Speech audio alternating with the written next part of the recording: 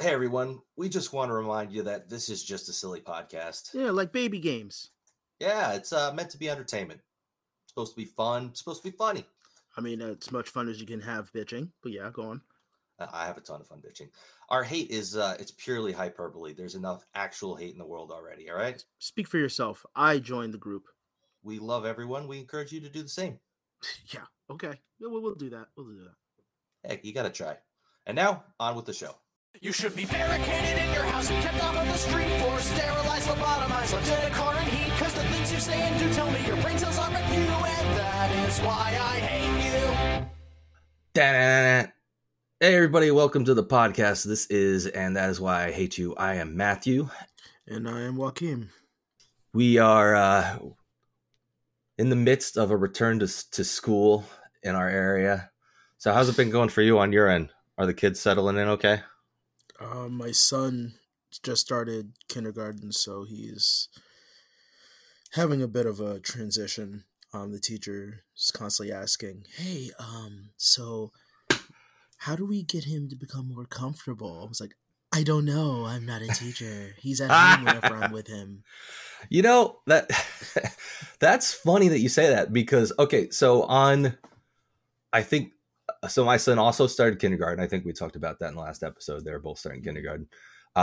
We got on the fourth day of school, my wife, not me, but my wife got an email from the teacher that essentially said, the gist of it was he's having a hard time or he's not following directions. Like he's not following directions well.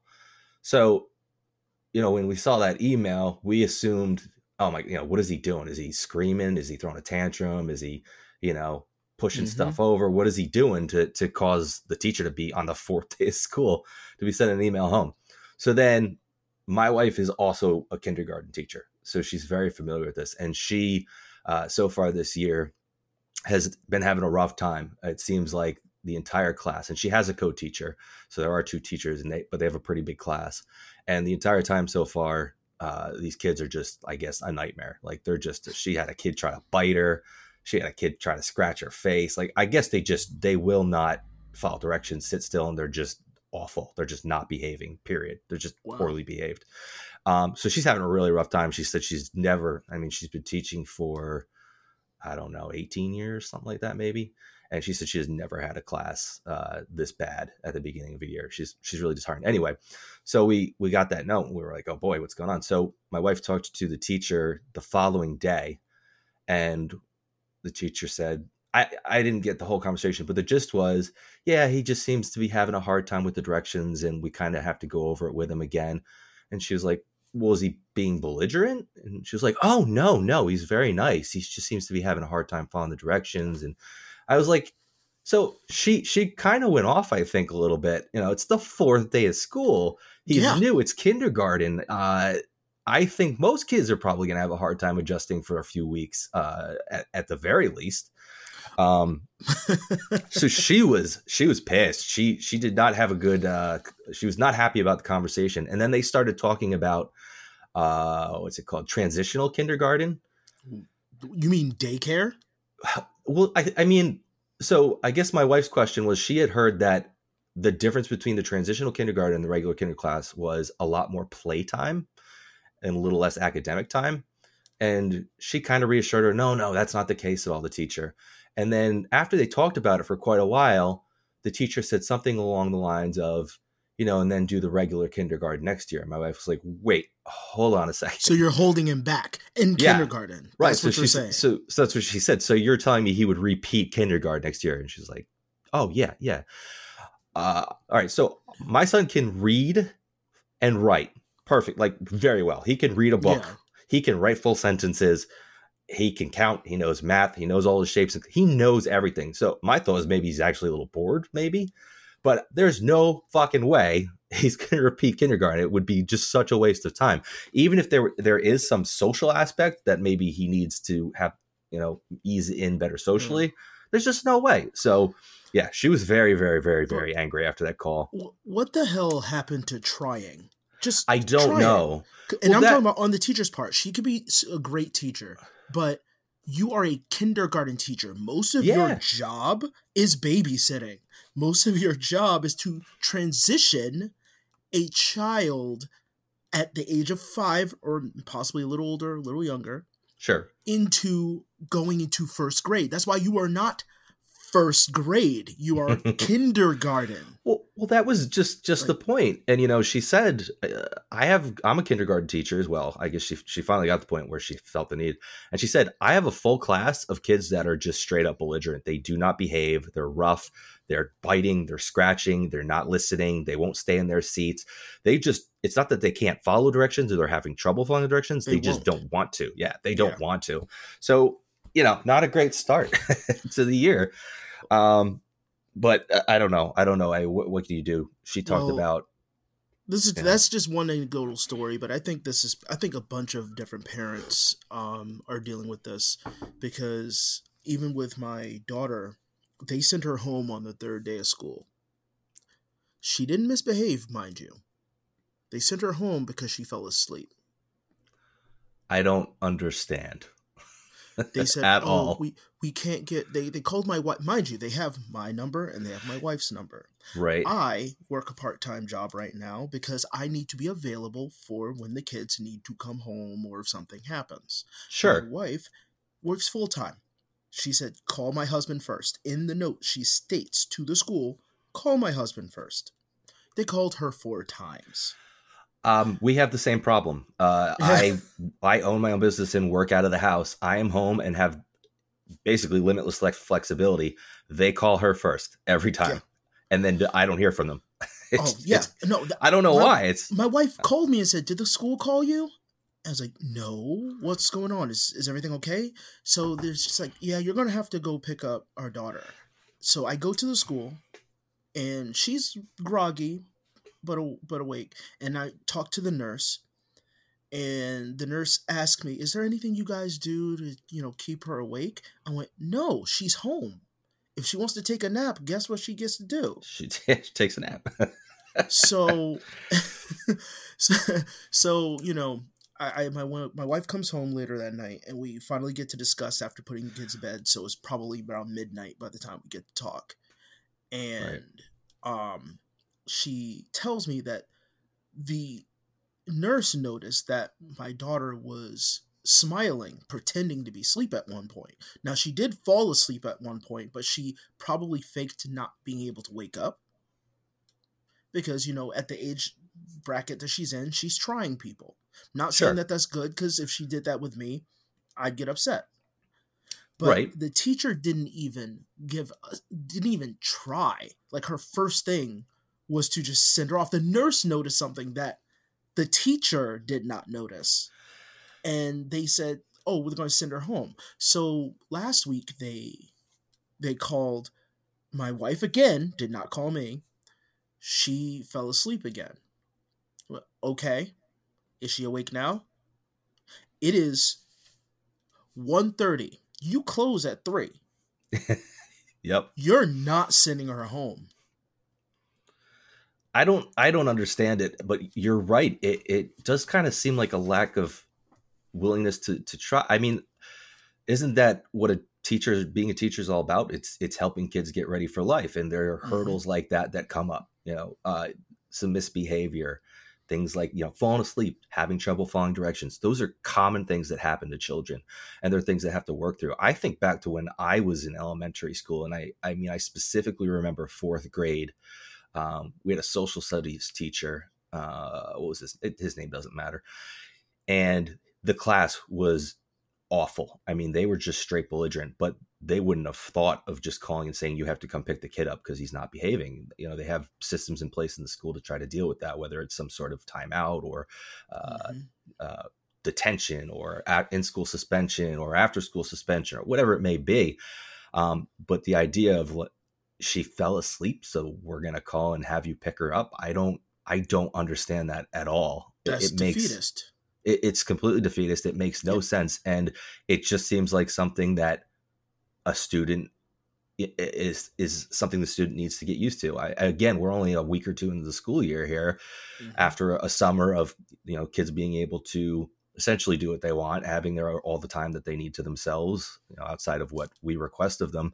Going back into a schedule like that is different. And I don't know, I don't know how your kids were with bedtimes, but my kids' bedtimes were kind of hit or miss. Sometimes it was on time, sometimes it was a little late. There were times we wanted to do something, so their bedtimes ended up being a little later because we were out later.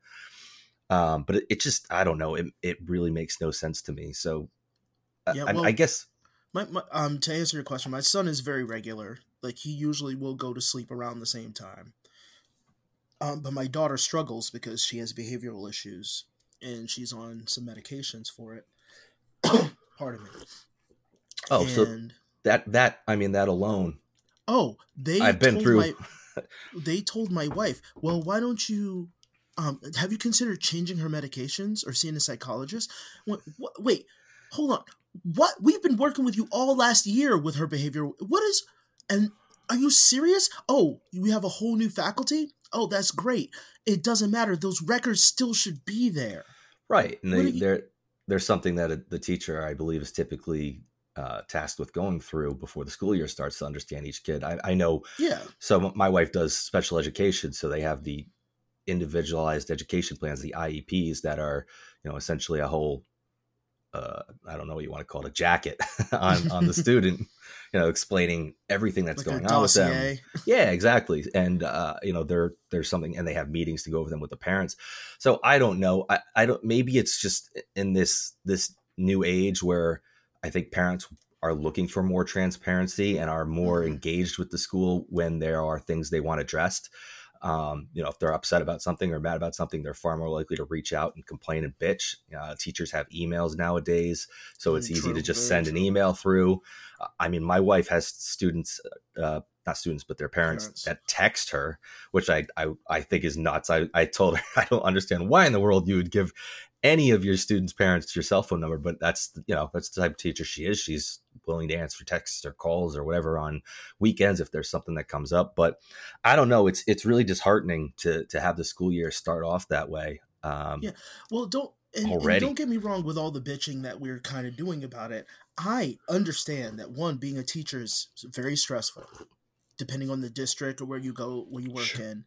I also understand that being a teacher is potentially dangerous. You might have anxiety being a teacher, especially with, the constant dangers that involve being in the school setting. But understand that, one, school in America right now is stressful for anyone that has any attachment to the school. Because we are trusting the school with our progeny. And not only are we worried about, students hurting each other, students doing awful things to one another. We're afraid of teachers doing awful things to the students. We're also afraid of some rando coming in with a weapon and hurting somebody. We are afraid of a million different things. So don't think that my sympathy is lost on you. But when you take up a certain profession, when you take up a certain identity, when you put out a certain type of, I'm going to use the word energy, but projection of yourself, you take on the responsibilities that are underneath those. And you are, as a parent, I have the responsibility to make sure my children are taken care of, they're fed, that they have access to an education beyond what I can provide for them. As a teacher, you should be more than willing to work with me as a parent and the 60 other parents you might have an attachment to, 60 to 80 other parents you have to, they go, hey, I'm going to create this network for this to happen. But now that I'm there with the teacher, we have to go to the administration that needs to do their part in that responsibility as well. Because guess what? Everything else has changed. The school system has not changed progressively enough for it to be adequate for a teacher to be able to do that. Yeah, that's a good point. I haven't really thought of it that way, but you're right. I don't feel like the school system has really evolved at all in that respect, even since we were kids. But yeah, to your point, no sympathy lost. Again, my wife's a teacher. I know firsthand, the troubles that can come with that, and the stresses that can come with that, and the anxieties that could come with that. And I mean, she worries just purely about, am I, doing what I need to do to make sure these kids are prepared for what's coming next year. And she takes it to heart. So no, I definitely get that. But as a parent, you know, 4 days into the school year to have a teacher writing home that, you know, your child's not even really having trouble following directions, but it seems like more having trouble kind of understanding some of the direction. They're having a hard time learning. Yeah, learning, in the which place is of learning. Right? Which is your job. Like kindergarten is literally teaching children how to learn.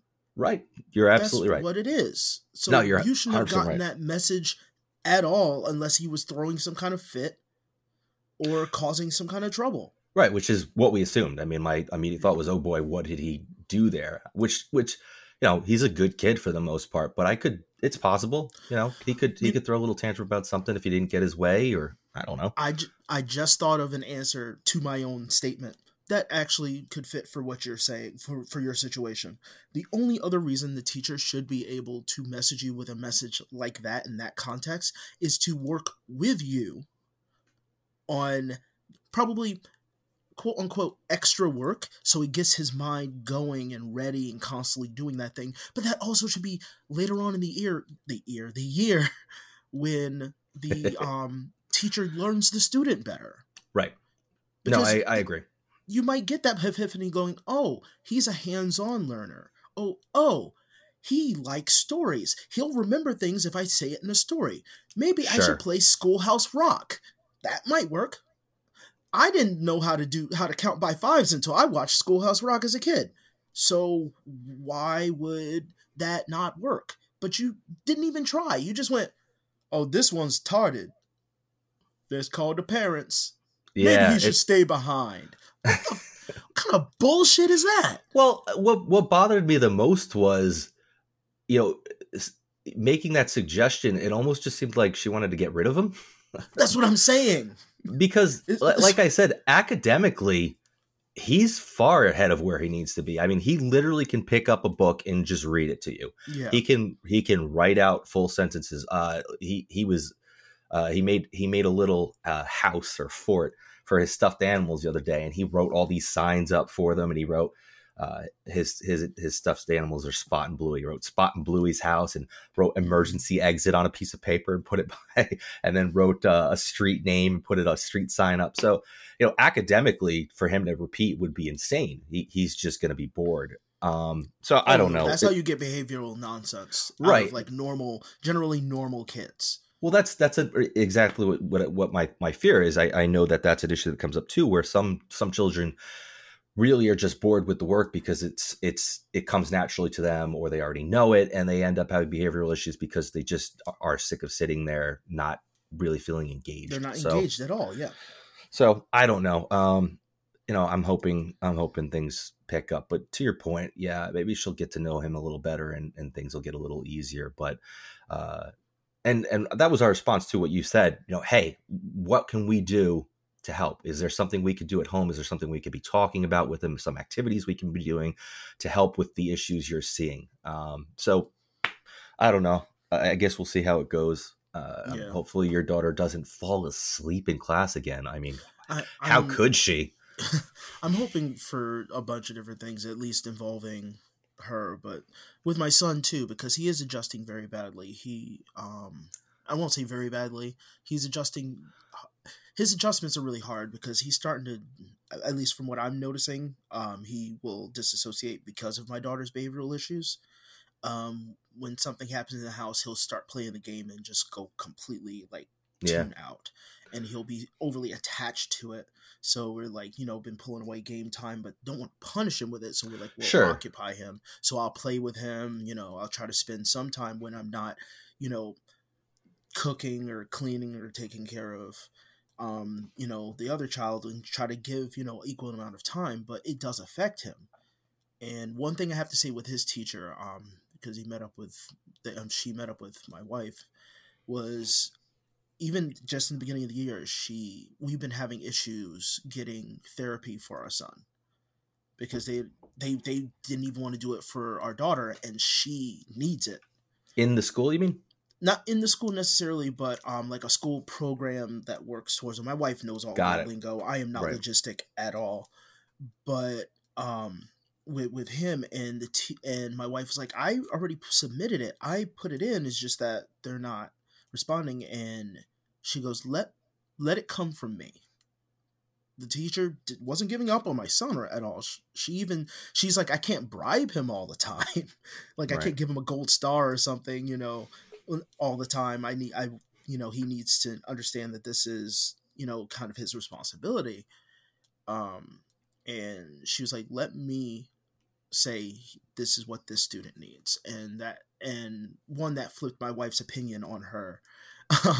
No, that's But fantastic. also, yeah, it was just like, this is kind of what I want. This teacher, I think, is a new teacher, so I think that's another thing too. Is I find She's a not, lot of she's new not jaded teachers, yet. yeah, I think a lot of new Yeah. teachers are like that, because you need a little bit of idealism in the world, because especially with teachers, because I feel, at least I'm afraid, that we're not going to have, and this is genuine, not because somebody wrote some kind of speech or it's just the valedictorian who did really great their entire school career, but those students that struggle, that have, like, issues with themselves, that find a teacher who's not necessarily like trying to be one of the fellow kids, but they inspire them to understand their worth. Sure. Yeah. I have a teacher, I fully don't like. I had his email years and years ago, but he completely ghosted from the internet, and I hope that he's doing well. But he was a math teacher. I failed his class in college, in high school, my first senior year, because I had 2 senior years. He failed me. He was very strict about it, but it was mainly because he said, "Look, you are showing no effort." I'm self-defeatist. That's just a thing I grew up with, having the type of parents I had. My dad kind of being, he was around, he worked all the time, but we didn't have a close relationship until I was older. And my mother, unfortunately, having very narcissistic tendencies, made it very difficult for me it made it very easy for me to just defeat any idea or anything I ever wanted to do. I will self-sabotage subconsciously. And so in math, I just self-sabotage. I passed every class but math. He refused. Even if I tried my hardest near the final quarter, he was like, no. It's not Because enough. now you're just cramming at this point. You are not showing effort. I'm sorry. But he made sure that, one, I was his student again that senior year. And he made sure that I didn't only, even if I didn't understand the work, that was different. He wanted me to put the effort in. Right. And as I said, I'll never forget him for that. And a lot of people, you're like, I just want to thank this teacher. It's someone I can remember. I remember, and they were so cool. He wasn't cool. He was a nerdy, tall, skinny white dude. But he knew his job. But He knew what his he knew his responsibility job. was. And he said, this is a student that does want to do better, but just there's something there. And I'm not going to be a psychologist for them. I'm going to be a mentor for them. And that's what he did. It's rare. I mean, I can think, how many teachers do you have over the course of your grade school? Is it grade school? K through 12? I guess that's all grade school. I think elementary grade school. Yeah, maybe it's whatever. grade school. I mean, through that career, how many teachers do you have? You probably have a few dozen. And Yeah.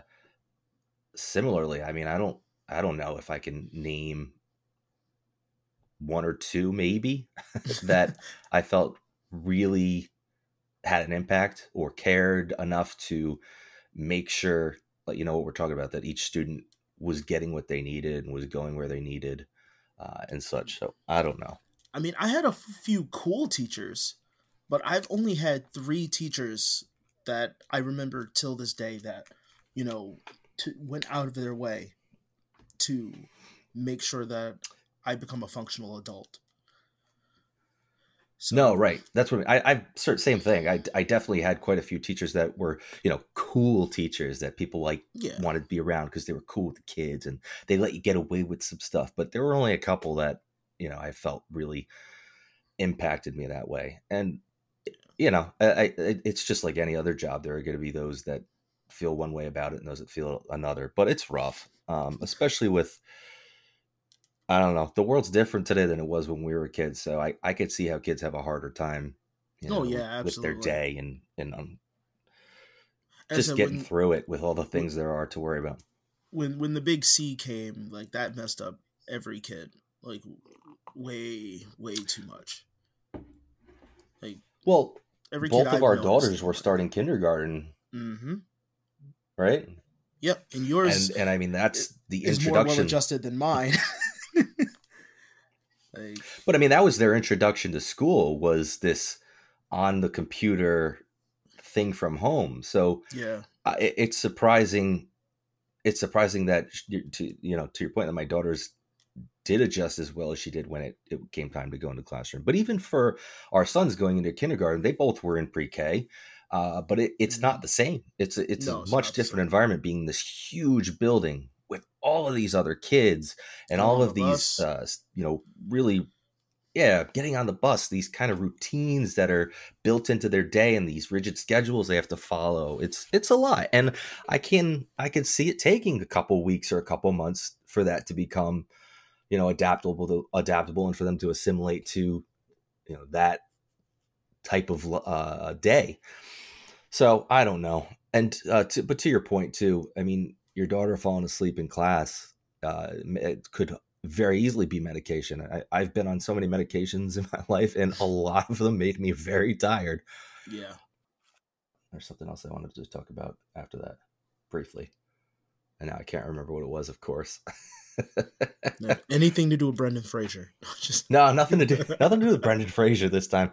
Oh, what the hell was it? Something else that was top of my mind. I was like, oh, we should talk about that. well, while you're thinking, even though I think this might derail you, after we recorded that episode, my fucking phone flooded with Brendan Fraser things because I guess it was listening to our conversation. Oh my God. Yeah, they say all the time that that's not true. Like, yeah, your phone's not listening and it doesn't. I can't tell you how many times I had an offhanded discussion with my wife about something, or just a comment, and then the next day something popped up, or an ad popped up for something in my feed. Like I just randomly, I don't know, just I need a new pair of slippers, and then the next day I'm seeing slipper ads online. It's fucking weird, dude. It's And so ridiculous. I mean, I do that stuff for a living, so I have an idea of the level of Big Brotherness that goes into it. But sometimes it even blows my mind how insane that shit gets. It's so frustrating. So that besides the Brendan Fraser thing, so I went on TikTok because I used to like Vine and I like really short form entertainment. And I opened it up and everybody's arguing about The Little Mermaid. Oh yeah, no, I've seen that on Twitter. TikTok is the one social media platform I have yet to create because I feel like I'm too old. No, I just think I'm too old. Okay, so whatever content I make is seriously for just the voice acting stuff because I want to practice and I don't want to put too much commitment into it. Right. So I just kind of like follow that stuff. And yeah, the Little Mermaid argument though is unbelievable, and I think unbelievable. I saw a post. I saw somebody posted something about on one of my Facebook friends, a positive comment like "You're crazy if you're getting," and the only thing I could think to post was, "If you have a problem with it, you're racist." Period. There's just no other argument. There really isn't. Well, here's the thing. So I've been watching the goalposts be moved a lot. Future episode incoming. Oh yeah, and, definitely hit that up. And so I've been watching like the goalposts move all over the freaking place, and like I've gotten to the point that it's been happening so frequently that I'm getting annoyed by even hearing about like it from other people because there's people going, well, I'm not racist, but she wouldn't yes, you be, because she wouldn't really be. Well, first of all, the bitch isn't real. Like she's yeah, not real it's a at fictional all. character. She's not real at all. But she wouldn't really have red hair. Again, not real. Why is everybody so upset about this girl who one can sing? Oh my god, that was the one thing. If you're I'm Ariel, not familiar just with her. I'm I'm not either, but you know what? She's an up-and-comer, which is fine. That's what we need. We need new celebrities. I don't want The Rock in everything. Well, that's one of the things I've always enjoyed about the Netflix series and a lot of the new streaming HBO series and stuff. They a lot of times seem to bring in a lot of new actors and actresses. So it's not. I think when you bring in some of these actors that have been around for a long time, it does affect the way you view the character, because you're bringing in that person, that actor that you've heard him in real life or her in real life. All the characters and iconic characters they've played, it all comes into the role. It's all just that. them. Yeah, the actor is no longer the character; they are just the actor playing the character. Right. You can have those actors. Christopher Walken is one of those actors. Well, I mean, The Rock is one of those actors. Well, that's what I'm saying. Like that's enjoyable, fine, but I don't need that in everybody. I mean, which is why, Mike, I'm sorry. No, go ahead. My complaint that I was going to bring up is everyone's bitching about the girl playing Ariel when I'm more upset about Melissa McCarthy playing Ursula. I am fucking furious. Wait, why are you furious? Ursula. One, I'm just tired of Melissa McCarthy. I'm sorry. She was funny. She was novel for a while. I liked her SNL skits, but she's become, again, that one actor that is just them. That's what their characters are. Ursula is way too goddamn iconic to me, and mind you, this is my anecdotal experience, that she just could not touch what Ursula is. If Melissa McCarthy will fucking surprise me if she even has a hint of Divine, and I know Divine didn't play Ursula, it's just that Ursula was based on Divine. Right. Which, if we don't know who Divine is, Divine was like this drag queen who did this really gross movie. I would never suggest anybody watch it, but it's the character. Like, it's the sassy, like, you know, what you would think a stereotypical drag queen would be like, but actually is a woman and an octopus, whatever. Yeah, whatever she is. Yeah, Melissa McCarthy, one, better fucking be purple, since we want to bitch about skin color. If she's not purple, I'm coming at everybody complaining about the skin color of Ariel. I saw a video of a guy online talking about what's her name, Holly Bailey, right? Holly Bailey. Yep. Yeah. That's why I don't say her name, because it's too close to Holly Berry. Yeah, I mean, every time I see it in my feed, I think it's Holly Berry until I read it again and go, oh yeah, because my brain just connects the letters, or creates the letters for me. But the guy was complaining, saying that any deep sea creature wouldn't have a skin tone that dark, because they're under the water that deep and it's super dark, and the fish down there have like translucent pale skin. So it doesn't make any sense. And it's just, why do you care enough to make a scientific argument about a fictional fairy tale character? Well, that was my thing. Like, I was looking at it, I was like, okay, first of all, she wouldn't have skin. She would have scales if she's a deep sea creature. Right. She would have probably very small scales, which could be brown based on the coral or whatever else is down there. But let's not even go there. Yeah, you don't have to go there. One, she would be a monstrosity. She technically is. We're talking about this bitch singing high notes under the water. Okay? Yeah, as far as I know, sound doesn't travel well underwater. We're not mad about what's his name from Old Country for No Country for Old Men? Javier Bardem. Yeah, he's King Triton. Oh, is he? I didn't know that. Yeah, dope casting. Nobody's bitching about that. We have Awkwafina as a gender bent Scuttle. I fucking love Awkwafina. Nobody is. I like Awkwafina, but I have there's some complaints about her that I agree with. But there everybody's problematic. No, agreed. There are definitely some problematic things, but overall, I just, when she's in a movie, I enjoy her character. She is entertaining. Like, she's really, for me, the only reason why I like Shang-Chi, believe it or not. I don't really like that movie, but I like. I get it. No, I get it. But we don't want to we want to just pick and choose. Everyone's picking and choosing, and then, you know, there's people now that are spreading this even further. There's people of, again, the white racial line complaining about, you know, these like Disney's is reimagining the interpretation of Disney, of The Little Mermaid. It was like, but you weren't mad about that when you watched the cartoon. Yeah. You probably never even watched the cartoon. You're just mad because you you have a pedestal online, and so you can just say it without actually saying you're racist. Here's the thing: you are proving you're racism by trying to separate it from having a racial bend to your argument. You clearly know there's something wrong with your point of view. Yeah, you know it, but you're digging your heels so goddamn deep because you want to believe so bad that Santa Claus exists that you're just gonna deny any evidence of anything else. Here's my take on it. I think it's all the middle-aged white guys who, when they were younger, when Little Mermaid came out, really wanted to fuck Ariel, and they were super excited that she was going to be personified by an actual actress, and they're like, but she's not white. They got really mad because they were so excited there was going to be an actress playing Ariel, and then they were like just really upset that she wasn't white. I'm going to tell on myself here. As a kid, I was a Disney kid, and most of us people are. Our age were, or are, yeah. But I literally, the two movies I watched on repeat was Cinderella and Little Mermaid. And there was no like sexual bend to it or anything.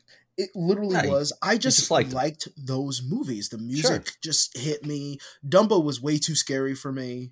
Dumbo's fucking terrifying. Those pink elephants. I had nightmares about them for weeks. Yeah. Oh, same here. Here. I had a sing-along video that the Disney sing-along on VHS, and the Pink Elephant song was on it.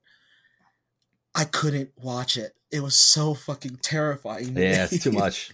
It's too much. You know, Pinocchio scared me too. There was some when the little boy turned into the donkey. That was terrifying. The whale. I mean, I love those moments, but God, one of my biggest fears is the ocean. So the whole whale scene was just terrifying in general too. But I don't know. I'm absolutely afraid of the ocean. So I get it. It's just one of those things where it's just ridiculous because, like I said, I mean, there's just no valid argument to complain about it unless you're right. It's a racial thing. There's just no other reason. Like, so I grew up watching those things, so I have a direct attachment to Little Mermaid. Not like I'm going to go out of my way to watch the movie because, you know, I'm an adult. I have an adult brain now, and I just don't really care. But what I do care about is that we're losing the plot here. Because, again, now there's people complaining about, well, you know, Disney's just using us as in black people, to, you know, perpetuate and make their money. Guess what? We live in a capitalistic society. Everything uses everything. Yeah. Our ancestry, not necessarily in Africa, our ancestry is being commodified. We were literally a product to be made and sold. So that's never changed. So say that for everything. Don't say, yay, Black Panther, black people. First of all, they're not black, they're African. But Black Panther, same goddamn thing. So keep that energy for anything in the entertainment industry. Anything. Because entertainment, especially that involves Hollywood, is exploitative. You either accept it for what it is and try to have better conditions, or don't. I'm celebrating the people who put their fucking blood, sweat, and tears into this movie. That's what matters. Good movie or bad movie, I don't care. As long as it's not dangerous for people, I am celebrating the people who worked on it. The rich are going to get rich no matter what until we change society altogether. Right, so that kind of makes the point moot. Yeah. So either you're going to keep that energy for everything, or you're going to be a disingenuous piece of shit on that side. Sure. On the other side, they know they're disingenuous pieces of shit. So they're just going to rattle off and double down and never consider the Danish Tale or the fact that Disney, and people knew this since the beginning of time, that Disney always remade fairy tales because they were in the public domain. It was easy. They didn't have to put money towards anything else but recreating the story. Well, yeah, I mean, but when it comes down to it in general, again, the first thing we said, it's a fictional character. You can imagine however you want. We're not talking about casting an Asian woman as Amelia Earhart. There's no real Ariel, Little Mermaid. So it can be whatever you decide to make it. The whole story can be whatever you decide to make it if you want to twist it. It's not it's not based on real events. It's not based on real events at all. And that's why I get super upset when people bring up, blackwashing, whitewashing, or whatever. which I get it. I do get it when it's based on real people. But when they do, like, I'm gonna use this as an example. If they did a biopic on Barack Obama, who should play Barack Obama? A really tan white guy or a black person? I don't know. Think about it. He's biracial. People say he's the first black president. He's biracial. You don't know. So why can't we just accept that maybe there's just a really good actor who might be white, who might just be able to be him? There could be a black actor. We have Jordan Peele as one, and a bunch of impersonators online who can do it. Or get a biracial actor. But stop fucking cherry picking your arguments. In that your arguments, your political or your racial arguments. You either accept it or not. Yeah, I mean, when it comes down to it, I mean, we've had offline discussions about that before, but one of the ones that I laughed about was that cartoon Central Park, not Central Park. That's the coffee shop in Friends. Okay, at first I thought you said Central Pork. I was like, what the fuck? Oh, you know what? I saw I saw a trailer on Hulu, but I never watched it. I think it was on Hulu. Well, so for that show, they did a season, and again, I may have all these facts wrong. I may have the actors wrong. I may have the show wrong. But if I'm remembering correctly, the way I understood it was Kristen. So the children were biracial in the show.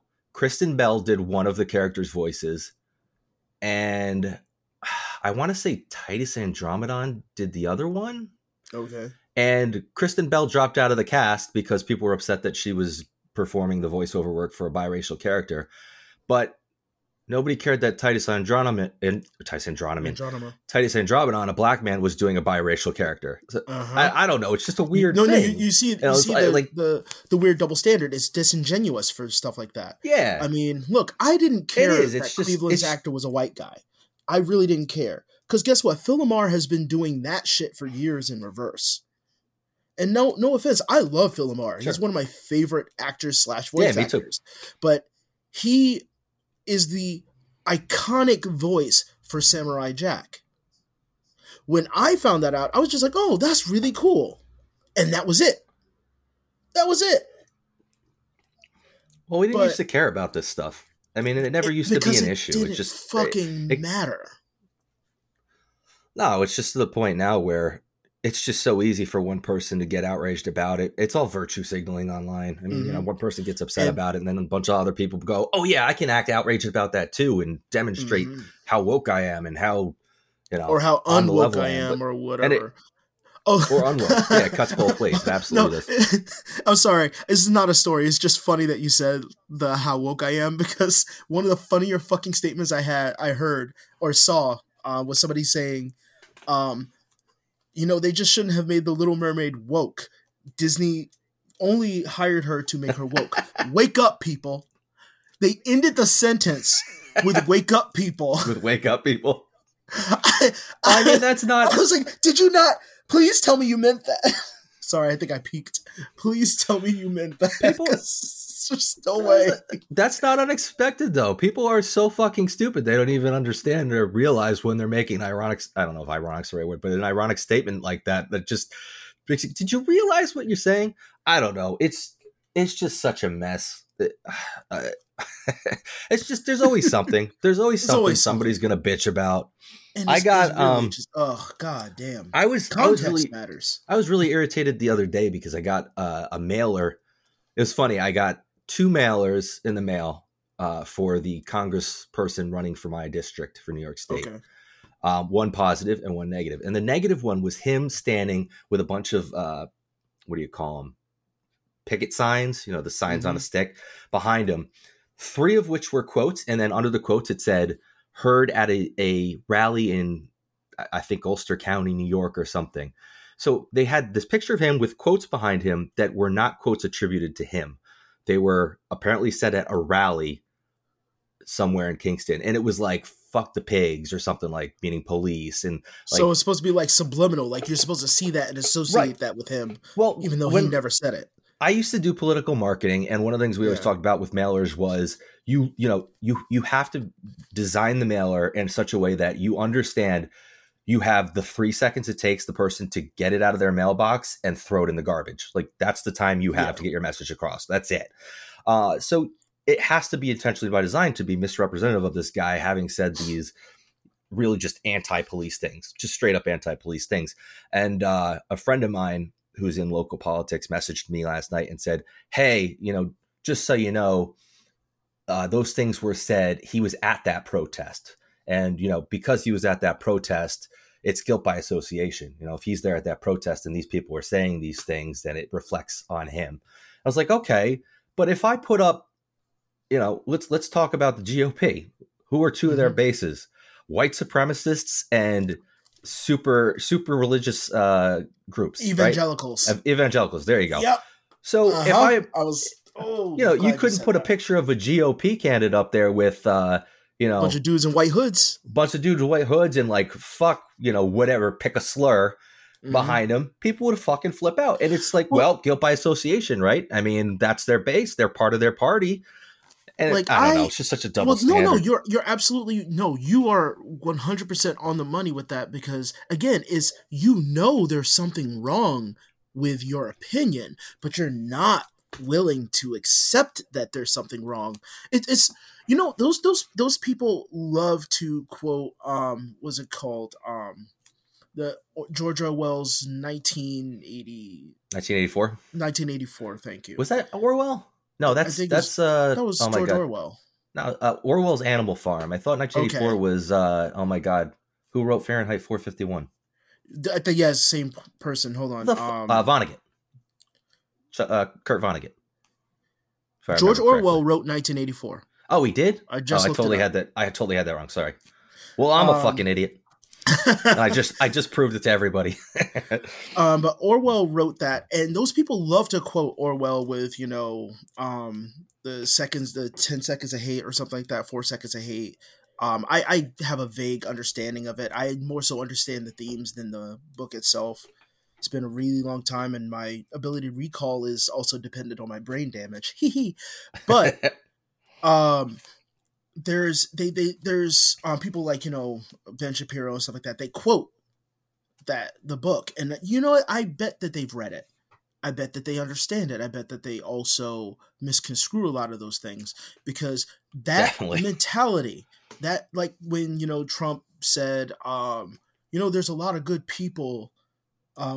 During when there was the KKK rally where people got hit with a car, and there's good people among them, but you literally are displaying double think.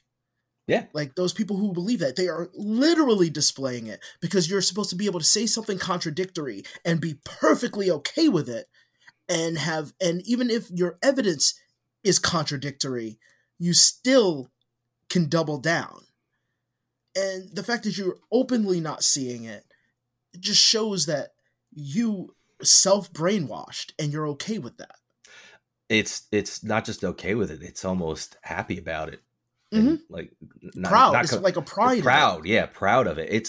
I don't know. It really bothered me because like I said, I used to do work on political campaigns. I mean, it's probably been almost 10 years now since I was doing political work, but myself specifically, but even the people I worked with, we were very careful not to misrepresent something like that. I mean, I would do things I could, if there was say there was a specific issue and my candidate had come out and said this about it, and the other candidate just didn't make a statement about it, I would put that as our information. Like, here's our candidate's platform. The other candidate didn't even bother to comment. But as far as taking things like, I don't know how I never would have thought to make a leap like that and say, okay, well, he was at this protest and there were people at this protest that said this specific thing, so I'm going to put it on a flyer behind him and make it 100% appear that these are things that he said. I don't know. Endorses. Or he completely endorses, which I guarantee you, and this guy's a vet, this particular guy, there's no way he endorses these things. It's just not likely. I don't know. It's just, it made me think more about how much the world has changed in the last 5, 6, 7 years. I've been thinking that the world isn't necessarily changed. It's more so that we've become more ourselves, if that makes sense. No, that I knew what you were going to say before you said it there. I did. Like we tried hiding it, but we're just kind of done. Well, And I mean, collectively, like not like we're actively doing it, but like just like the lies. Yeah, we know we're being lied to, and that's okay because that lie makes me comfortable. Did you see in the news? I think it was yesterday or the day before the Trump rally in Ohio, and they had all the people in the audience not quite doing the Hitler salute with their hand in the air, but their hand in the air in the same position, but pointing a finger, and that's apparently the new MAGA salute.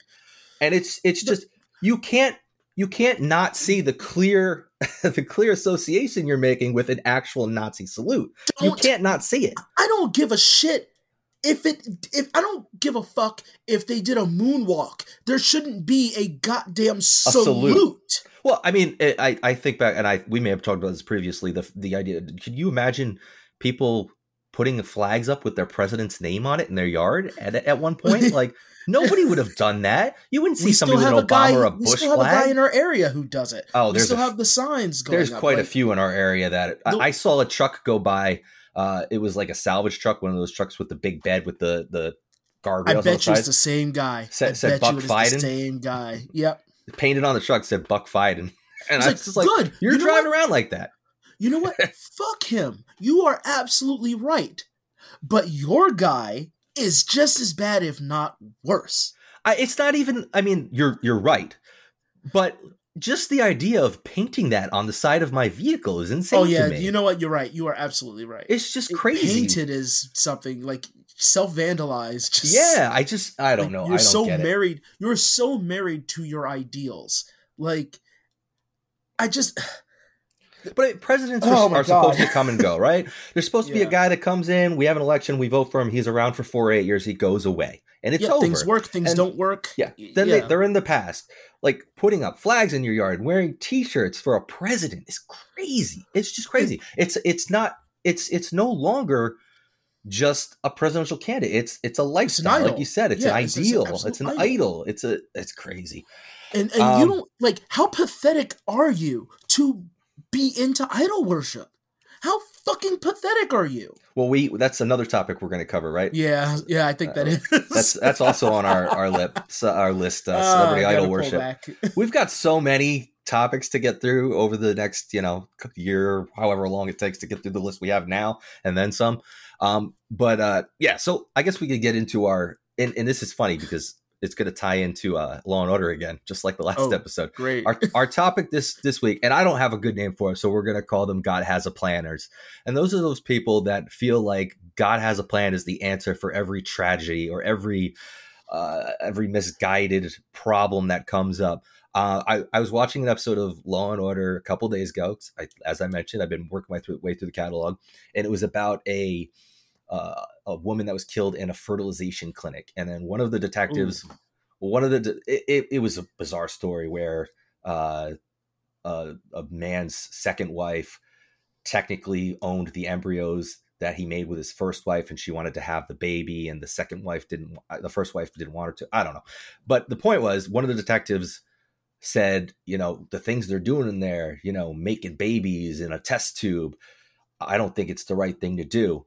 And the lieutenant said, hey, my sister wasn't able to have a baby and she did in vitro, and now she has a beautiful, healthy baby boy or something. And he said, well, maybe God's plan isn't for everybody to have a kid or something like that. And I was like, that's going to be our next topic we're going to talk about. That made my stomach hurt. Yeah, it's just, I don't understand. There's a lot of things I don't understand in life, but I don't understand how anybody can think that that's a good, and it's used as a way to, in most situations, as a means of comfort, right? It's somebody, you just lost somebody, or you just had a tragedy occur, and it's, don't worry, God has a plan. See, I'm going to get real cynical. As soon as you're done, I'm going to get real cynical. Please do. No, go ahead. Get real cynical. So I feel that statement is for people who don't know anything else to say. Like you're saying, like, they don't know what to say. They can't help. They can't do anything. But they don't want to betray their religion. So they say some shit like that. What they don't realize is that they're taking away the autonomy of God. If they believe in God so much, those are the same people that feel like they have to defend God's honor. You mean to tell me your God is omniscient, all-powerful, all good, but you, as an individual, feel like you have to defend God's honor whenever somebody doesn't believe in God or says something blasphemous or does something evil or has something evil done upon them. You mean to fucking tell me that you took God saying he put a piece of himself in everyone, fucking literally, to the point that you essentially are speaking for God? Kiss my fucking ass. Well, I didn't actually think of it that way, but you're right. That's essentially what they're doing, right? I mean, if you're going to somebody that's just lost someone or something terrible's happened, saying, God has a plan. I guess that's exactly what you are doing. You're trying to speak for God to say, like, hey, this was supposed to happen to you, which in and of itself is a fucked up thing. I mean, if you just take it for what it means and went up to somebody and said, oh, your sister just passed away. Well, God wants that to happen. God wanted that to happen. So it is what it is. Like, be comforted in that. And that's what I'm saying. Like, wait, first of all, you're going to turn that person into someone who hates God. If that's absolutely in a lot of cases. And then they'll try to fix it by, no, because they have a variant of that statement going, well, no, they've gone into the kingdom of heaven. They've gone to God. God has them. Yes, but they left behind pain for me and my family. For all the people that love this person, you left pain behind. So I'm sorry, if God took a tsunami and fucking wiped out a whole bunch of people, there's a lot of pain behind that. Yes, there is. And if that is the case, then anything we do is of God's plan too. So fucking dropping bombs on people, killing people overseas, fucking somebody sneaking into somebody's house, raping and killing everyone in that fucking house is also a part of God. But no, we're going to split the hair there. No, that's humans. We have free will. No, which one is it, motherfucker? Is it that we are victims of God, or we are a part of God and this is just how the fucking cycle goes? You don't get to play chess and decide which move is made. In which situation. Yeah, no, that's one of the things. Oh my God. That's one of the things that drives me the most crazy, because everybody has that argument, God made us in his image. God made all of us. God made everything. And if that's the case, then why is hell a thing in some religions? Because if I'm a serial killer and I go out and I kill a bunch of people, well, God made me that way. How can I be held responsible for my actions? I didn't think it was a movie that, actually, no, it was actually a really shitty game. There's a game, I don't suggest anybody ever play it, called Anonymous Agony, is made by this dirtbag. But there's a villain who is so cartoonishly funny, but he makes the statement going, he thinks he's God. They say he literally thinks he's Jesus, which is silly all in itself. But when the main character says, you're going to hell, he goes, no, you're going to die. He goes, I'm just going to be with my father. Like, he took comfort in that. There are fucking psychopaths who take comfort in that. When we do stereotypes and movies about the Crusades, those fucking crusaders who are raping and pillaging are saying exactly that. God will take care of me. It's cool. Yep. And what I find so funny is that it's also those super religious, usually Southern, who hate Muslims, but have the exact same fucking mindset. Oh, same ideology, just for when a it comes down different to religion. It. Yeah, same ideology. Absolutely. Completely the same. And I'm talking about extremists, not the people who, as upset as I'm getting, I am not necessarily against religion. It's not for me. That's fine. But I am highly against religious hypocrisy, because that is how you get religious extremism. That is a good point. And there's no good that comes out of religious extremism. Just none. I feel exactly the same way. I think atheism in America gets a bad rap a lot of the time because of the outspoken atheists that are very anti-religion and are really take the stance that if you are religious or if you believe in God, you are a moron. And I'm not okay with that. And those guys are a religion. Let's be real here.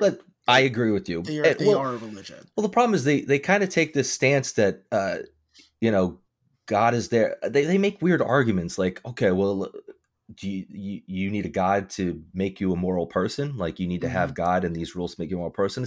I don't think it's that. I think it's a crutch. I mean, it's a crutch to get through life, right? It makes people feel better about tragedy. It makes them feel better about dying. It makes them feel like somebody's out there looking out for them. And that's all well and good. I don't have a problem with that. If it makes you happy, if it makes you feel comforted, that's totally cool.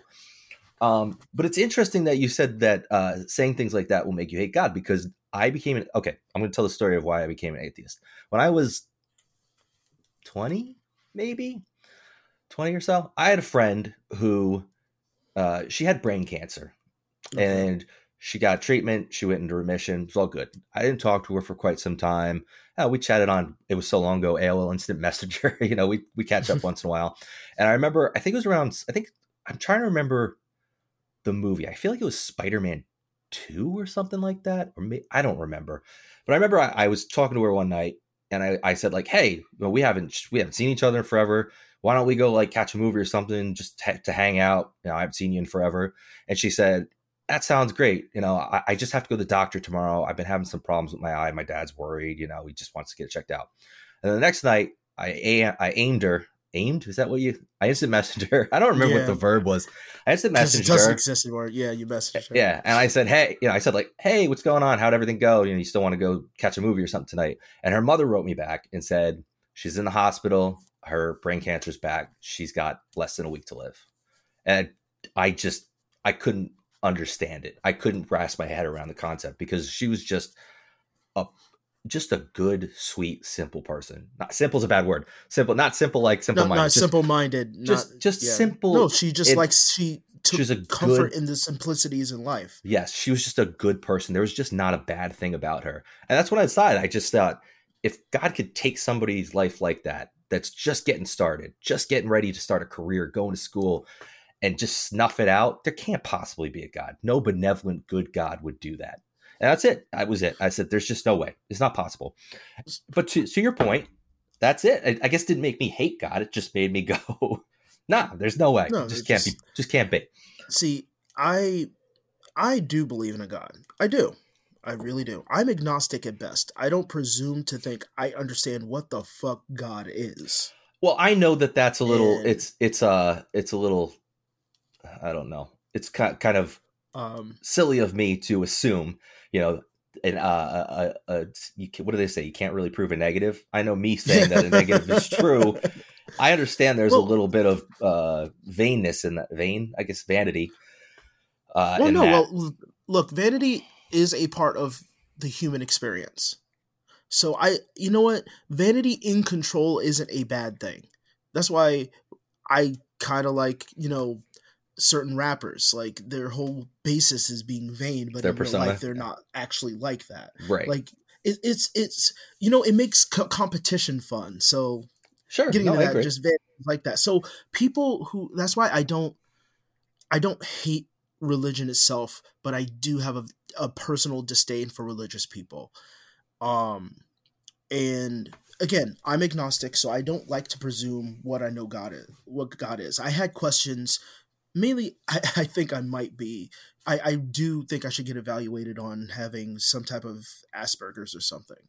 Because even as a kid, I would be really confused as to God not doing certain things according to the Bible. So, because I grew up a Pentecostal, which and Southern Baptist at one point. And my parents, have me read the Bible every night. And, my mom would minister because she was a minister. My dad was a deacon. I would have to go to church every Sunday. So that means I had one day in the weekend, and then I would be at church all day on Sunday. All day? Mm-hmm. My best friend, my next door neighbor, who was my best friend, his dad was on his way to become a pastor, which he did. He became a very successful pastor in that regard. His wife was super religious. They were all religious. They played in the church band, but they were also super egotistical, which was something I noticed kind of was like a theme among the people I met. They're whenever they became, part of the pulpit or, part of the choir, that ego would just kick in. Well, I mean, isn't the word they typically use to describe themselves as being righteous? Yeah. So, but it's always self-righteous. Well, there's got to be some ego related when you're, So, but what I would find things that just didn't make sense. Like, God essentially was supposed to be infallible, because they would say that in church. I never read, maybe I missed it because I'm not a scholar or anything. I missed it in the Bible that God said, I'm never wrong. But in the church, they would say that God isn't wrong, God is infallible, blah, blah, blah, blah, blah, blah, blah, blah, blah. And I've been to like 5 different churches of different denominations from, because I would hang out with friends who were also religious, because that's what I thought life was. Mm-hmm. And that would always be a theme too. But then it was like, then why did God flood everything? That doesn't make sense. Because that means he was wrong for making us and had to fix the problem. That doesn't, okay. Well, God's everywhere. Why can't he just stop him from killing him? Why? This doesn't make sense. And the answer I would get was, well, God gave man free will. But he's like, but he didn't give man all power. And why is the devil equal to God? Because everybody fears the devil in equal measure. And the devil's always at fault for everything. Why do we have a boogeyman? Because it just doesn't make sense. God could just go, oh, well, poof, you're gone. Like, that's essentially what they're saying. So I don't understand. And I never thought God was good because I read the Bible. God did some fucked up shit and said some fucked up shit. Absolutely. So God isn't all good at all. And if those things are good, then why would I want to be on his team? That just doesn't make sense to me. Now, mind you, this is me growing up. This isn't like I was just a baby and thought all these things. Sure, like, this was as time went on. And I was just always so confused and given really weak answers. Somebody gave me the parachute analogy, and I wish I had the eloquence to express I'm not myself familiar. Then. The parachute analogy is, relating to religion. If you're on a plane and the plane is going down, would you grab a parachute? Like, yeah, I would grab a parachute, to jump out. Well, that's going to God. I was like, oh, so should my only reason to go to God wouldn't be out of love and out of actual devotion, but actually just to save my own ass when I die? Out of need. Yeah, out of need. Like, if that's your metric as to why you're going to God, then it's disingenuous. Is that because then I'm going, I love you, God, I love you. No, you don't. You just giving yourself Stockholm syndrome. You don't actually love God. What the fuck are you talking about? And I would rather fully and genuinely feel for something. And I feel like if I was this all-knowing creator, if I had feelings, because if I was all-knowing and had the ability to create things, I'd probably be just this fucking blank automaton. But if I did, I would want whatever I want my goddamn pet to like me. And I dictate if my pet lives or dies, essentially. You do. I essentially have that power over my pet. Not saying I would do or hurt my pet or anything like that. But I'm saying I have that power, valid. But I want my pet to like me. I essentially control everything in this animal's life. But I do what I can to make sure it loves me. Or at least to what I believe it loves me. It trusts me. But in the Bible, God's just saying, nah, nigga, you just have to do it. I'm sorry. I just imagine God is this really just like this angry hood dude sometimes. But no, he's just like, no, you just need to love me. That's what. No, because I said so. That's why. So I'm in this abusive relationship. I was created by something that I didn't. It's like being raised by an abusive parent. You created me. You could take me out, then fucking do it, because you're just putting me through pain all the goddamn time. All very good points. Very good points. So for me, I feel like if God is anything, God is very similar to God in fucking Futurama, if anything. Let's just like, may do some good things, but ultimately it's just a creator. It creates things and it moves on. Because I just feel like life is way too goddamn weird for it to be just pure chaos. But in that same respect, pure chaos works like that. So for me personally, I feel like there is something, but I don't know what it is. I don't want to know what it is, to be honest, because what would I do with that knowledge? Nothing. I mean, it would probably drive you insane. Yeah. if there's that knowledge to have. I still need to eat, sleep, shit, and cry. Like, those are the same things I need to do. Yeah, nothing would really change, I guess. Wouldn't make much of a difference. I don't know. I'm having trouble lately seeing the applications of religion this day and age. It just, how it helps. You know, it made sense thousands of years ago when people needed explanations for things and they needed to understand why things were happening. But it just seems like in this day and age, all it does is create trouble and create issues instead of solving problems or solving it.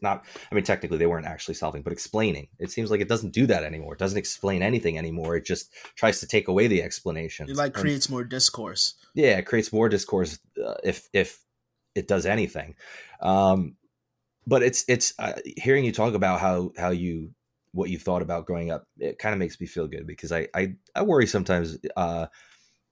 Well, obviously, my wife goes to church. She sings in the church choir. I have no problem with that. My daughter's been going to church with her since she was like 3 years old now. So she's been going to church with her for probably 4, maybe even 5 years, singing in the choir. And my daughter's very curious about religious stuff. She asks questions about God and about heaven. And I usually tell her I'm not the person to answer those questions. I mean, I've had discussions with her and explained that there are many different religions and people believe different things. And but she did CCD last year technically, but my wife did it at home with her because I guess that was offered. But as of this year, she had to go and she has to do it in person, I guess, for communion. She has to actually go and do it in person.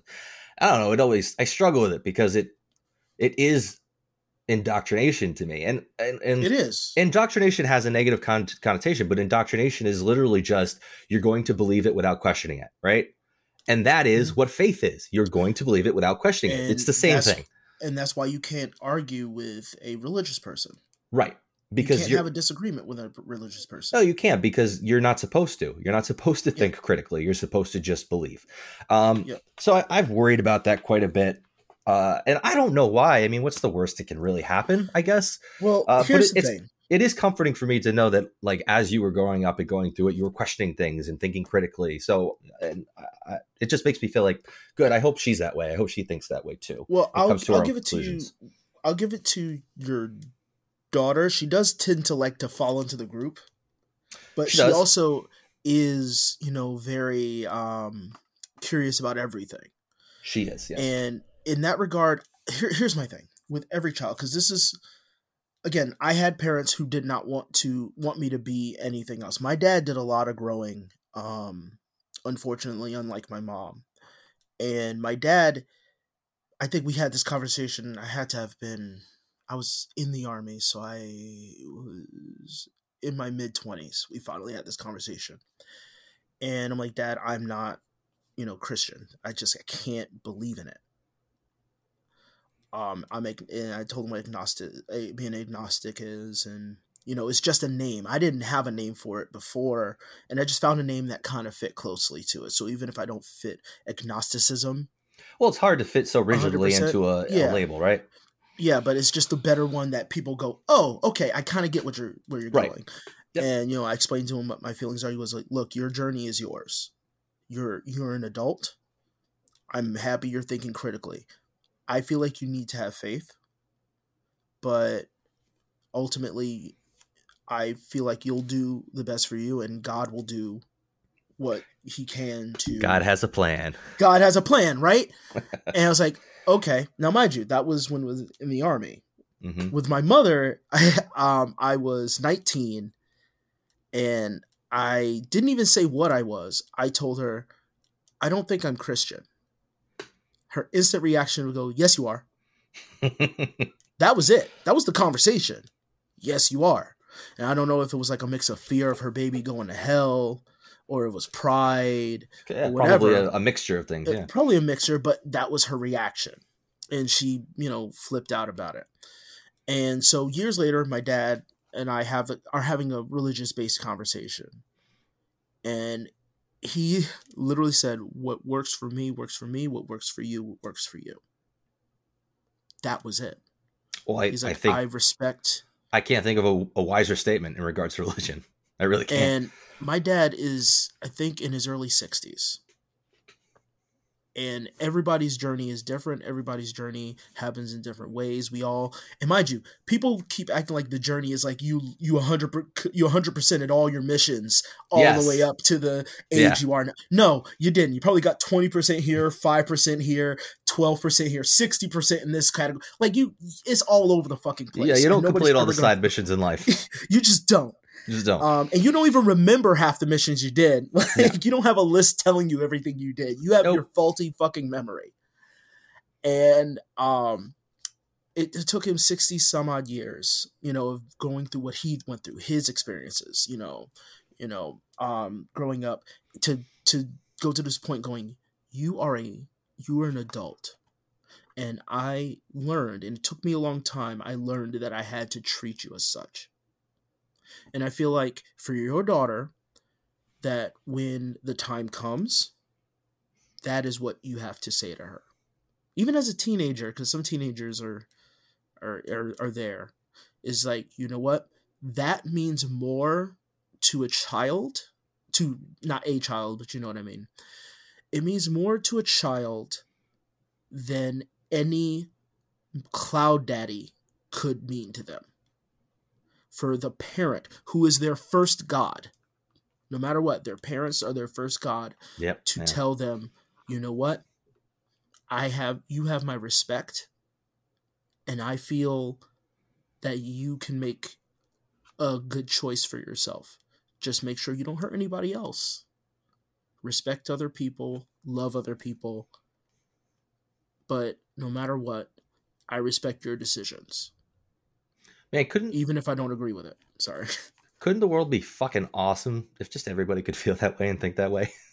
How great would it be? A lot of mental maturity, people aren't there. No, I mean, 90% of the population isn't there, probably myself included. We're not always going to be there. I'm saying this now because I'm cool and calm and collected at this moment, and I had a really rough night. But, it depends. It depends on the moment. It depends on where your head is at. And it's, it's this topic, like the God has a plan, people. I know what the sentiment is, and I know you are trying. I've said it to my more religious friends to make them feel better. Well, that's different. But I feel gross saying it. No, I feel disgusting. I would feel gross saying it too, but that's different because it comforts them. It comforts, right? You're playing into what's going to comfort them. So it makes sense in that aspect. But I see it all the time. I see social media posts.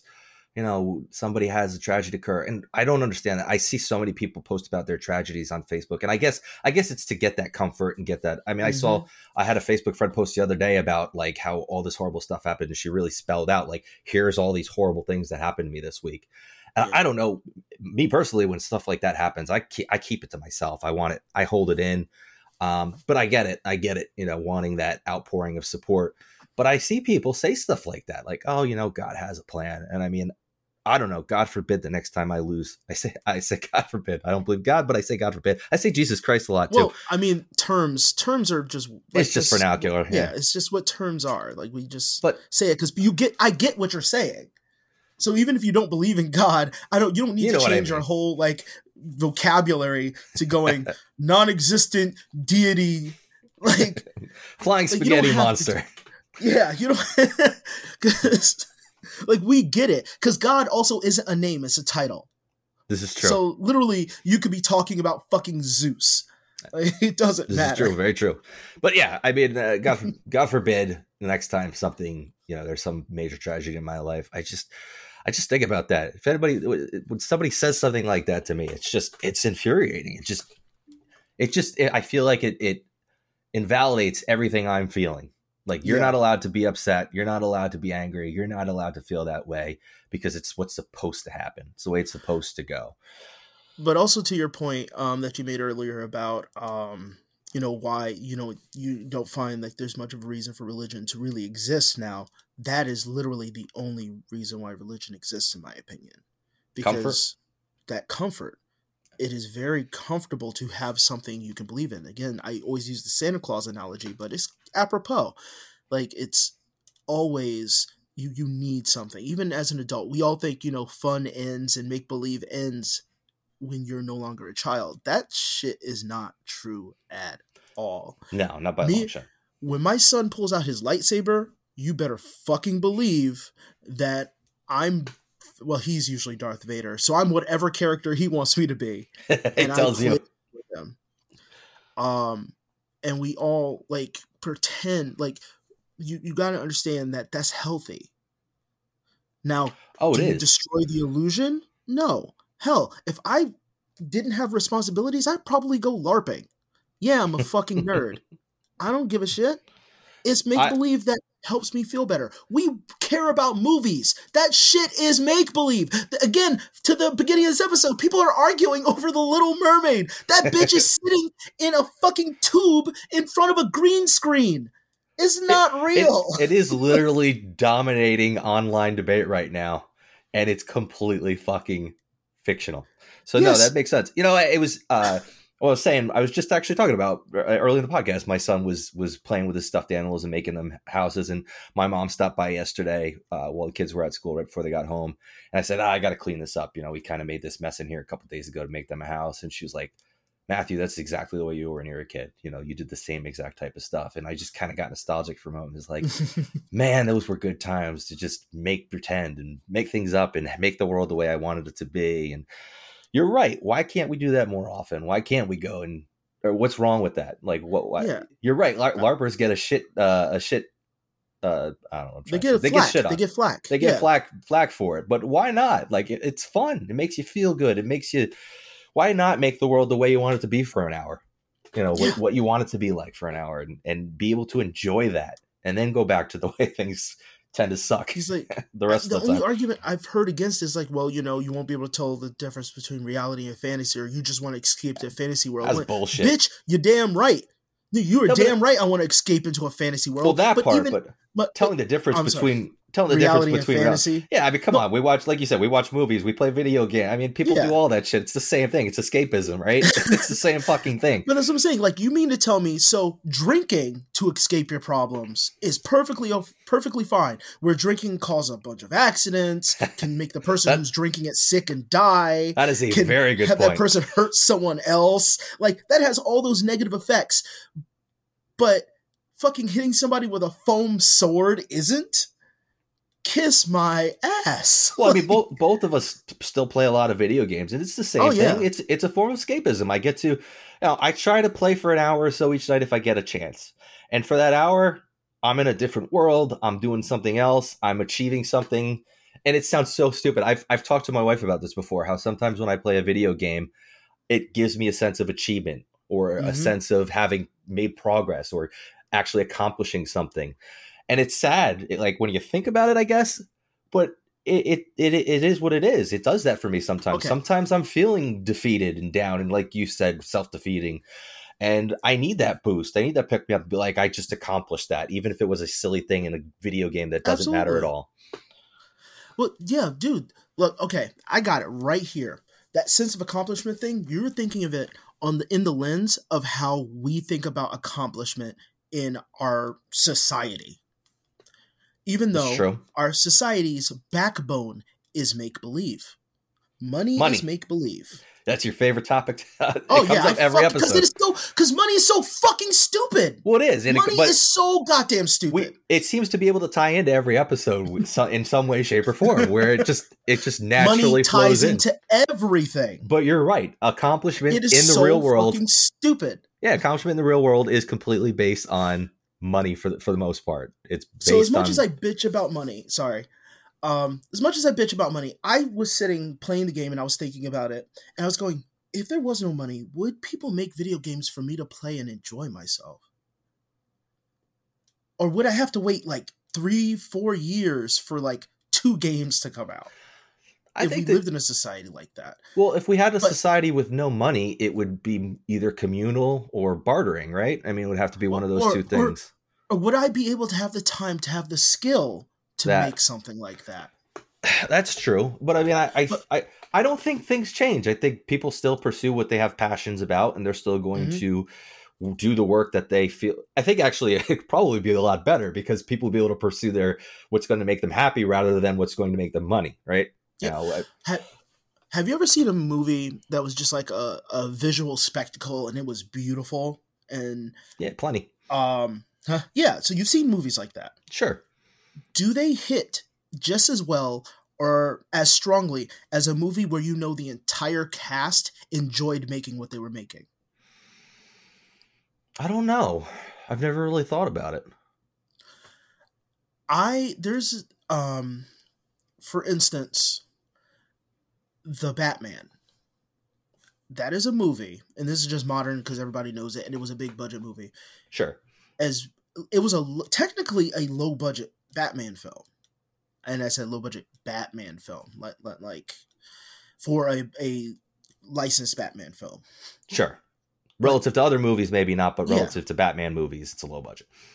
Despite the situations that went around it, despite people talking shit about the movie, you can tell that all the actors enjoyed making the movie. The one I feel like that probably has the least enjoyment in the movie was probably Zoe Kravitz, but I also have a bias with her, so...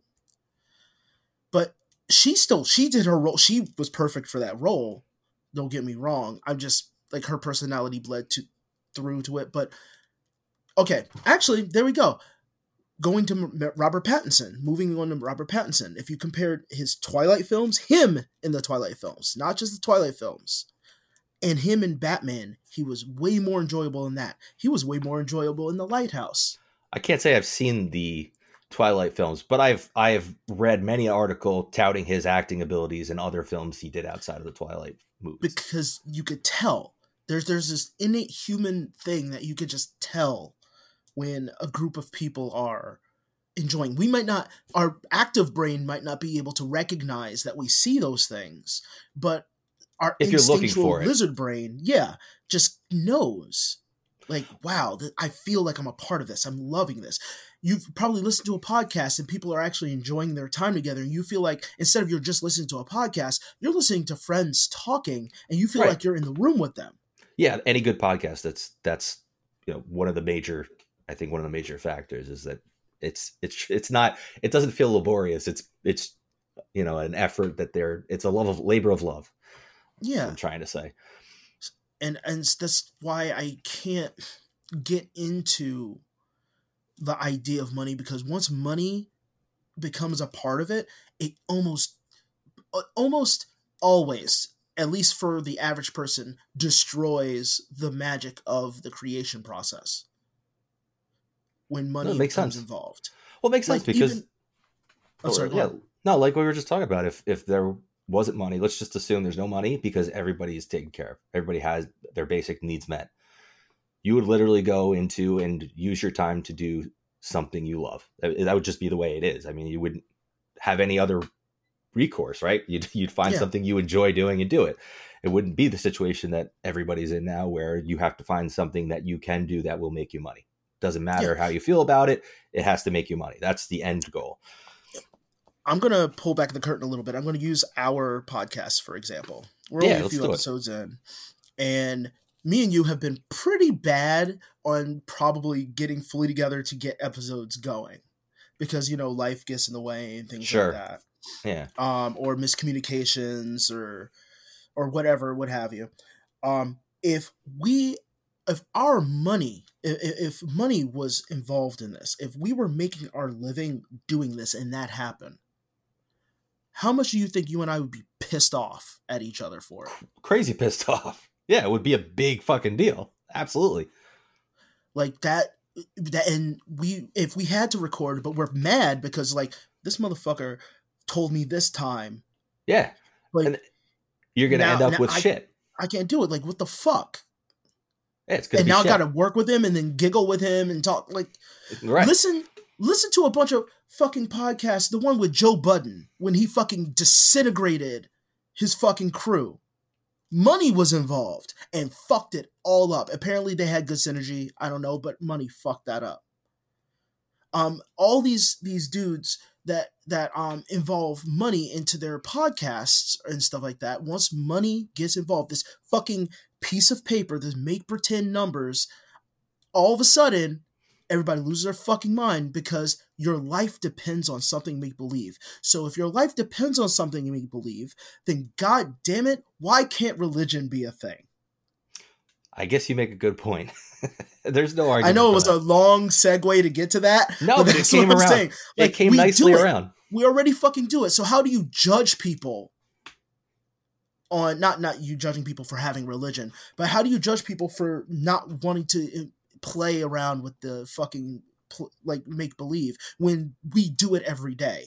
Sure. No, it makes perfect sense. You're Like, absolutely right. yeah, That people is a get shamed for perfect playing their- point. like, Perfect point. yeah. Can't be debated. Literally can't be People debated. play with their kids all the fucking time, and they're like, look at this fucking weirdo. I went to the park with my son with his lightsabers and got weird looks. Really? I Yeah. love playing with my kids, and I love playing pretend with them and messing around. You know what I hate? And I mean, I was enthusiastic. I wasn't just like, No, me just too. swing. Like we were jumping around. I Yeah, hurt me too. myself. We have a great time. I love playing with my kids is one of the greatest joys of my life. The only thing I Yeah. knew I wanted to do with my life was have kids. I didn't know what career I wanted. I didn't know what Mhm. path I wanted to go down, but I knew from a very young age, I want to have kids. That's like definitely one of the things in my life that I need to do. That's going to make me feel Mm. complete and whole as a person. But it really drives me crazy that I get told all the time that I'm such a good dad. People tell me all the time, "Oh my God, you're such a good dad. Like, I'm an Matthew's such a good average dad." dad. Well, it's what I'm a loving dad. I do for my Yeah. kids what I feel they need to. I don't do anything crazy. I pay them the attention they deserve and need. And it's Absolutely. crazy to me that people. Does that make sense to you? No, it makes no sense. I guess it's still. You know what? I'd say it's that older mindset. The boomer generation and older, where it's okay. The women take care of the kids and the men work. And so when they see a dad that's super engaged with their kids, it's just like, well, that didn't used to happen. But I have people younger that still say that to me. They And still say that shit. it kind of breaks my heart a little bit because I wonder about their kids they know, other kids they know, and their parents, and like, do they get attention and love the way they should, Yeah. But it bothers me every time I hear it because I'm doing what should be done, period. I'm not doing anything special or out of the way or extraordinary. I'm doing what should be done. I'm doing what is I believe is required of me, and that's it. So I don't know. Dude, that's such a people don't understand. People who say that, I'm sure, do not understand how fucked up what they're saying is. And I'm not saying fucked up like they're a fucked up person. They just don't understand. Like, that's actually really fucked up. Yeah, that sucks. Because what you're saying is that other dads you see are not paying attention to their kids, or not giving them their time, or not playing with them, or whatever it may be. That's really what you're saying. I mention how many times my wife has told me, "Oh yeah, my friend's husband is out drinking with his friends." Mind you, they have 3 kids. Is out drinking with his friends. So she can't go out, or we have to go over. And then when we go over to the house, my kids and my wife, her and her friend, they leave because her friend never gets to go out or do anything, and I get stuck with all the kids. I get annoyed by it? Yes. Am I upset? Not necessarily. I am annoyed. But when it happens constantly. But she'll ask, and you know what? Go ahead. Even if I'm annoyed, I'll tell her, go ahead. Because 1, the kids want to play together. And I understand that her husband just, he spent a whole bunch of their money to build himself a fucking garage so he could show it off and show how manly he is. He has a little man cave downstairs, which is all right, I guess. It's cool. He has a bar and stuff. Really cool. But they had a birthday party for one of her kids, and he was downstairs with all the other fathers drinking. And the 2 wives were talking to 2 of the wives were talking to my wife, and I apparently missed this because I was just tuned out. saying, it's kind of funny how all the guys are downstairs drinking and we're up here with the kids. Well, except for your husband. It makes me And really actually like, feel really sad.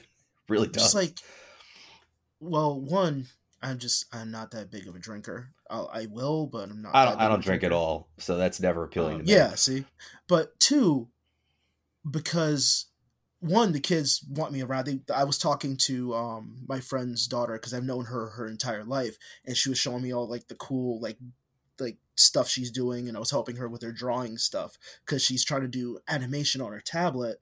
Oh yeah. And she introduced this app to me called Flip-A-Clip. And what I guess is like a beginner's animator like app. And then I showed her some tricks on another app that she can then install it into the other one. And so it was just really cool that I showed her that, and she's now like gotten better with animation because she's pretty good. And for like being 11. Mm-hmm.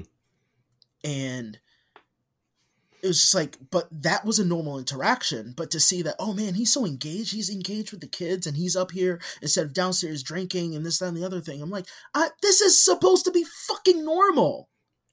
Should be. I'm not talking about for like us it is. Helicopter parent. Yeah, not helicopter parenting, but at least coming upstairs once in a while. Even when I went downstairs, I would come upstairs once in a while to check on the kids or to see if my wife was okay, to see if, she was having a good time. Is she okay? Like, even when I hang out with you, I fucking do that. Well, yeah, I was going to say it's been a minute, but when we hang out, it's usually our families commingling. We're all hanging out together. The kids are playing. We're playing with the kids, whatever may come about. But it's not like this, like, I don't know, segregated hangout. The only time I separated from my family completely at your house is to use the bidet. God, use my bidet. Bidet. Oh, I put that on the list too. People who don't use a bidet. That's going to be an episode at some point. I know this is all you, but I fucking love that. It's so good. It's gotta be. It's on the list. I definitely put it on there because we're gonna hit that topic one of these days because that infuriates me. I don't know why you wouldn't use a bidet. Did you get one yet? Did you ever get one? No. I told you I was going to get you one, I think, and I never did. I got to get you one. One bathroom in my house. I'm going to get you one. Personal bathroom, and I know for a fact my daughter is going to fuck with it. Oh, yeah. And I just don't want that. Once in a while. I just don't want that at all. Like, she likes playing pranks, and she put water in my wife's toothpaste tube. What? Water in the toothpaste tube? Uh-huh. I don't know how. Because it's harmless enough. Because it's harmless. It's harmless, but it also is upsetting when you go to brush your teeth and fucking minty water spills out. And no, my wife was furious. But my daughter would do shit like that. She did something to the. She would empty stuff out too. Don't get me wrong. She does she would like empty the toothpaste out or like mess with things she's not supposed to. Yeah, all kids do that. And say it's a prank, but she's a little kid. I'm just like, at least she wasn't setting the house on fire. Yeah, I mean, she doesn't get to that level. It's all relative, I guess. If your kid's acting up, it's acting up. But I always think that way too. I'm like, oh, at least they're not, breaking walls or throwing things through the windows when they do act up. Well, that's the balance, isn't it? Is at least in the evidence that I have, the wife has to overreact. The husband has to underreact. And then they have to coincide those two reactions into getting the proper reaction. Because the wife would be like, yeah, she did this on principle. This is wrong. The husband's like, well, at least it's not this. I think, it's probably not that bad. I think my wife and I flip. Like, we kind of each take on that role, like, and we switch. I guess sometimes. It depends on the topic. It depends on the situation. But sometimes, we definitely, it's the same thing. It's always one underreacts, one overreacts, and then we switch sometimes. So depending on what the situation is. Yeah, it's probably not super simple as husband and wife. No, but to your point, yeah, that's exactly how it goes. But I don't know. That makes me sad to think about. When I think about that's not a common thing. It just doesn't seem normal. It doesn't seem normal. My dad worked multiple jobs when I grew up, but he was the more sensitive of the two between my mom and my dad. I've seen my dad cry way more and more often than my mom. As tough as I thought my dad was, and as tough as my dad is. So, like. But he also liked spending time with us. He would try to play the games with us when we can. My love for Batman came strictly from my dad. to this day, anything Batman he loves, even if it's garbage, he loves. My dad was the complete opposite. He was never. He worked. He'd come home. I think he was really battling depression hard, and it was like basically just leave me alone. Like don't go near him, or he's gonna flip out and start screaming at you. It was rough. So I didn't have that. So you can't even say like it's just generational. Not generational. That's the wrong word. But your dad did it for you, and now you're doing it for your kids. Because that wasn't my case. That's not how it went for me. My dad attempted, mind you. My dad and I didn't get along until I was an adult. Right. So, but we had you love, even if you don't like somebody, you love them if they're in your family usually. Sure. And that's kind of how that went. That makes just sense. like my dad and I, we didn't get along. I put a hole in my wall because my dad and I were having an argument because he was clearly wrong and was not listening to me, and I got hurt. And then he yelled at me, so I put my hand through a wall. And then he got mad at me again, rightfully so, because he had to fucking fix the wall. That makes sense. But I was also like 15, 16, and teenagers are just the fucking worst. They are. I'm not looking forward to those years. I guess we'll go through them together at least. I don't know. Well, we can commiserate, I'll just be crying every day. Well, we can cry together. We'll get on the podcast. It'll just be a podcast of us crying together for an hour. This little bitch, you don't know what she did. She hurt my feelings. My son is not my baby anymore. Said I wasn't cool. Told me I was old. It's like, I know. Oh my God. My kids. Whenever I say I'm old, I get yelled at. They go, "You're not old. You're older." Like, yeah, my daughter does that too. She says the same thing. She says the same thing. That distinction is a thing to you. I don't know when I made the transition to feeling older to feeling old, but I definitely feel old now. I'm definitely there. And my son, well, actually, they both have they love giving the habit of telling me that I have my dad bod. Not saying the words dad bod, but talking about my fat belly and covering my nipples if my tank top moves. Like they'll just go, "Dad," and they'll take the side of my tank top and just pull it over. And I'm super embarrassed. The embarrassment never goes away. Yeah, you shouldn't be embarrassed, but you are. You still are. Yeah, they do the same thing to me. They like to, they come and pat my belly and you're soft. Yeah, Dad, you have a big belly. I was like, if I had abs, you wouldn't be sleeping on me. So shut up and enjoy it. Yeah, you want a pillow or not? I don't know when that happened either. I really don't know when that. Blink. You're 10 years older and you have a gut. I know. I was looking at pictures of when I first met my wife, and I'm like, is that me? I look like I weigh 130 pounds. I'm like this scrawny motherfucker. Can't even believe it's me. You know what though?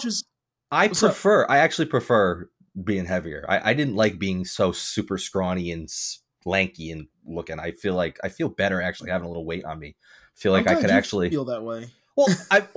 Okay. I'm not saying that I prefer. No. I'm not trying to make you feel guilty. I'm not. No. I know. I'd rather be in the middle. I think I peaked a few times. That's okay. I'd rather be in the middle, but if I had to choose between being super lanky and scrawny and being a little heavier, it's not like either of us are obese or anything. Well, maybe we are clinically, but it's not like we're obese. We got dad bods. We can't move or get out of bed or something like that. Yeah, if things hurt, it's kind of like, oh man, I forgot something downstairs. I guess I'll go get it in the morning. I'm not going back down there. Stuff like that. See, for me, it's oh, sorry. I've never felt skinny. I've never felt skinny. In the Army, I never thought I was skinny. Sorry. That's a lie. For 2 months, I felt like I was skinny. But not even skinny. I was thinner than I have ever been. I was just straight scrawny. For 2 months. The Army was just like, you have to be 165 pounds for your height. Because, mind you, I am 5'6". On everything it says I'm 5'6", except for my time in the Army. In the Army, for some reason, I'm 5'5", and my foot size is 10.5. No, it's not 10.5. Is 9. Is 9.5. So at 5'5" or 5'6", you're supposed to be 165 pounds, you said? Apparently. Huh. All right. And again, they made me an inch. They made me an inch shorter. That's just all that. Mind you, I went to the doctor. Every time I go to the doctor, I get self-conscious going, please Just I got when they check my height, they have to check my height. They don't check anything shoes, from me. I gotta know. They just ask me. They're like, "How tall are you and what do you weigh?" And I'm like, "I don't know. I get." They're like, "Okay." I just make something up. through the VA, so I don't have normal doctors. No, it's weird though because they never check me anywhere I go anymore. They used to, but I feel like they never do. Maybe it's because you're white and they trust you. You go in, they're like, "How much you weigh?" And you're like, 195. And they're like, "No, you fucking ain't. Get on that fucking scale."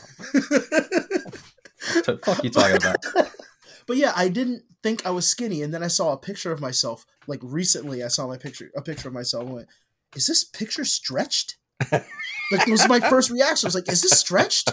And I looked like, no, I was skinny. And my wife looks at me and goes, "Yeah, you were really fit." I don't Was I? I don't think I was. I was never fit, but I was just super scrawny. I don't even like looking at photos of myself anymore because every time I look at a photo of myself, I feel like I'm just huge. I know I can grow muscle. I just didn't think I could lose fat. So I thought I was just bulky and fat.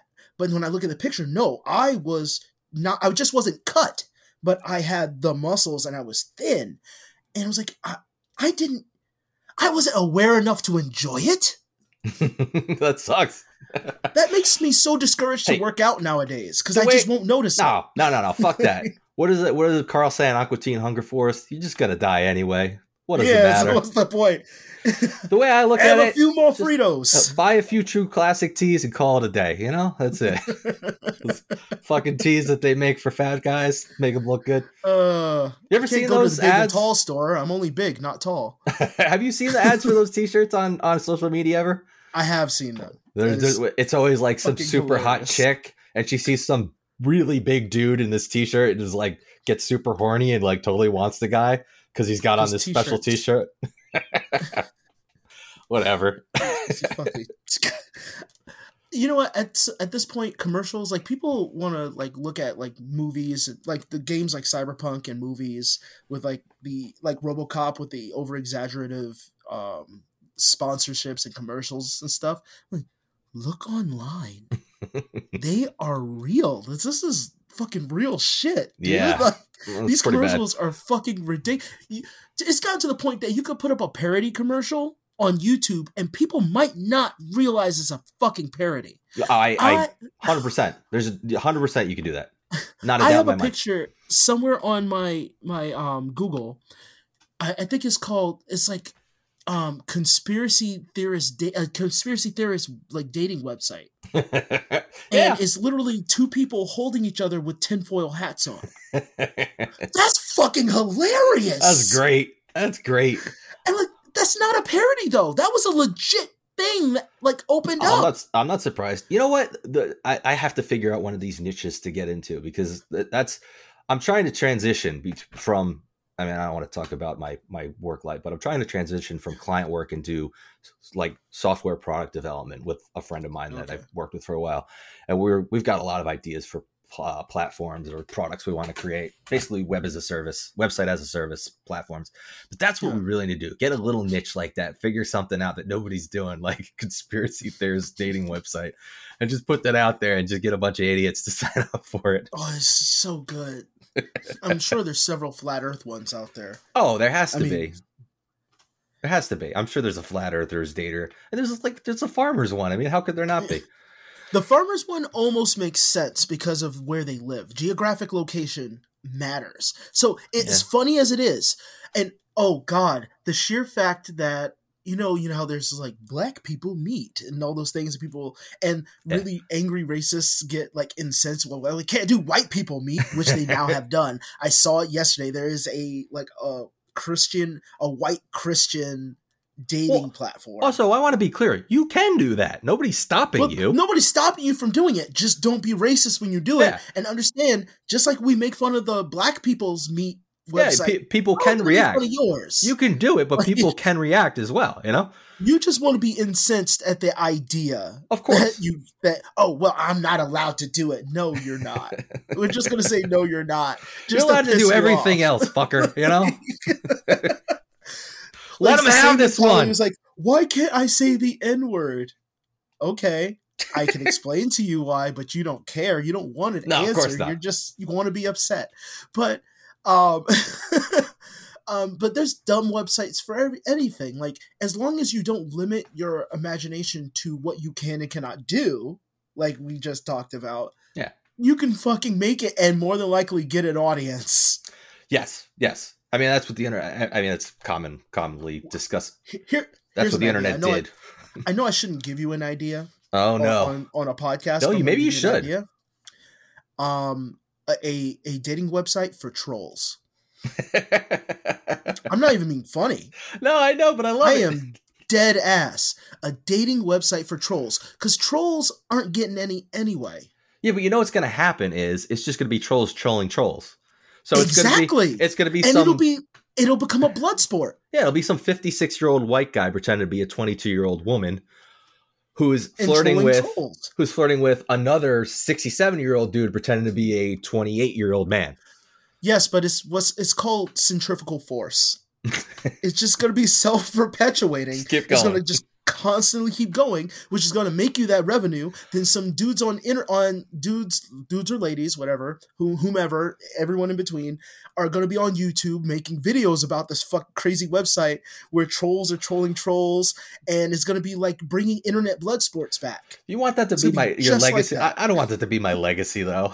I don't want people to Wikipedia my name and see that. A conspiracy theorist website, is you are okay with that being your fucking legacy? I'm not saying I wanted that to be my legacy. I'm just saying I need an idea like that. It doesn't have to be fucking infuriating or inflammatory. It just needs to be a good idea. Just fucking Howard Stern it, dude. Just give up, be nihilistic in your beliefs. Just throw it all away. Fuck what my Wikipedia page says. It doesn't matter. None of this matters. We're all gonna die. People can edit that shit anyway. Yeah. Look, if you die before me, I promise I will fuck up your Wikipedia page. If you ever get one. Well, can you make one for me then? I'm probably going to die No, because if I make one, it's going to be disingenuous as shit. You need to make it so I can fuck it up. I have a physical next week. And I'm like super worried about it. I'm pretty sure I feel like I have all kinds of problems. You know what really started bothering me? Like a couple years ago, like right as COVID was starting, I remember I went to see some sort of doctor, or I don't know if it was a checkup or what. They took my blood pressure and they were like, yeah, your blood pressure's a little high. And like a year later, I went back and they're like, oh, your blood pressure's a little high. And then like 6 months later, I went to a different doctor and like, oh, your blood pressure's a little high. And I was like, oh, I was like, this is becoming a trend. So I'm just waiting for me to go and they're going to be like, oh yeah, your heart's going to explode. Something like that. I'm just waiting. I guess I'll let you know next week after I have the appointment. Oh, or you just won't show up next week. Or yeah, maybe they'll put me in the hospital in an emergency. But I'm going to go and I'm going to have them pull blood and urine and look at everything. I don't know. I'm starting to get to that point. You know, my grandfather died of heart disease like young. He was like in his early 50s. Wow. So it does run in your Yeah, it does. My dad's the same age as yours, early 60s now or whatever. I don't even know, like 64 maybe. And he's ticking along, but that was because he knew, he knew what happened to his father. So he went and, he got on meds or whatever and made sure he addressed it. And I want to go and make sure I do that. Now that I have kids, it's like, I really do want to stick around and be around for them. I want to see what happens, During my time, because just to make you maybe feel a little bit better, throughout my time in the military, I'm going to say the last 2 years, going to the doctor, that's what was happening. It was saying, you have really high blood pressure. And then I got diagnosed with hypertension. Then a few years after getting out, they were saying, you still have high blood pressure. We might have to put you on medication. We ended up finding out before they even did that I have stress-induced hypertension. I get it. So that makes sense. No matter what because I'm out of shape. I am in the worst shape of my life, but I don't have high blood pressure anymore. They've for the last few years, they've been doing mind you, it doesn't mean I'm not stressed. Right. But whatever was causing that stress was inducing that. And I'm medicated for my ADHD, and I go to therapy and all these different things. But you have the tools to manage it at this point. Yeah, which I didn't have then. Right. So you actually may have something more along those lines, even though it runs in your family. So definitely get that checked. I'm going to find out. I've always had, my pulse might has be. always been high. I mean, even when I was younger, like 18, 19, 20, I remember Yeah. trying to go give blood. And every time they'd be like, are you nervous? I'd be like, no. Be like, are you sure? Is something bothering you? No. They're like, well, your pulse is too high. We can't take blood with it. Your pulse is way. And I had high cholesterol at one point, and it was really funny. I had high cholesterol. They were putting me on meds for cholesterol. And then I went in one day and they said, you don't have high cholesterol anymore. And I was like, oh, it came down. They're like, no, they just changed the guidelines of what high cholesterol is. And I was like, so I still have the same numbers, but they've redetermined what high cholesterol is considered. And they're like, yeah, They so now you moved don't. the fucking goalpost. I was like, well, that makes me feel good about medicine. That they just literally moved the goalpost and said, nothing's changed, but you're okay now. So I don't know. Medicine is a whole. Will this kill you? Oh, it didn't kill you, so it might work. Yeah. Well, especially in the last 4 or 5 years, the way the FDA's changed their policies, they went from test, make sure it's okay, and then release, to test a little bit, release to the public, and see what happens to them, and then decide what to do. Hey, for some people, and I know this is, let's not let it flag us, but if it's the big C, it's usually just that. Blame it on that. There are doctors that just blame it on that. The first thing they fucking do. So yeah, that's true. Yeah. And this isn't me being some kind of conspiracy theorist or anti-vax or anything. I mean that just I've witnessed not happen to me, but happen to my family direct. Like I'm in the room with them or something, right? Saying, "Oh, it's this," or it could be like, okay, I get it. We all know that it could be this. It's hyper contagious. Got it. My son has had this condition for the last 4 years. He needs this kind of medication. Stop trying to blame it on the thing that just showed up. Yeah. Because that will make what he's going through right now even worse. Please get us his medication. Medicine's weird these days too. I mean, God, mental health we were talking about earlier is just a disaster. We need to do an episode where we talk about mental health, because mental health is just a fucking mess in this country. It's crazy. I mean, trying to find a doctor is like impossible. Trying to find a therapist is impossible. Yeah, the resources just aren't there. And I mean, I personally feel mental health is just as important as physical health, if not in some ways more so to a certain degree. So I don't know. But man, should we wrap it up? We've been talking forever. Probably. Yeah, I mean, I love talking, and I feel like I could just keep talking forever. But I feel like if we do that, people are going to just stop listening once they realize the episodes are 2 hours long. You're assuming they're still listening. They are. This is just a long episode because we missed it. We missed. Yeah, I checked the numbers. People are still kind of listening. I'm afraid. Speaking of, if anybody listening has any thoughts or comments on anything we talk about, please feel free to shoot us an email.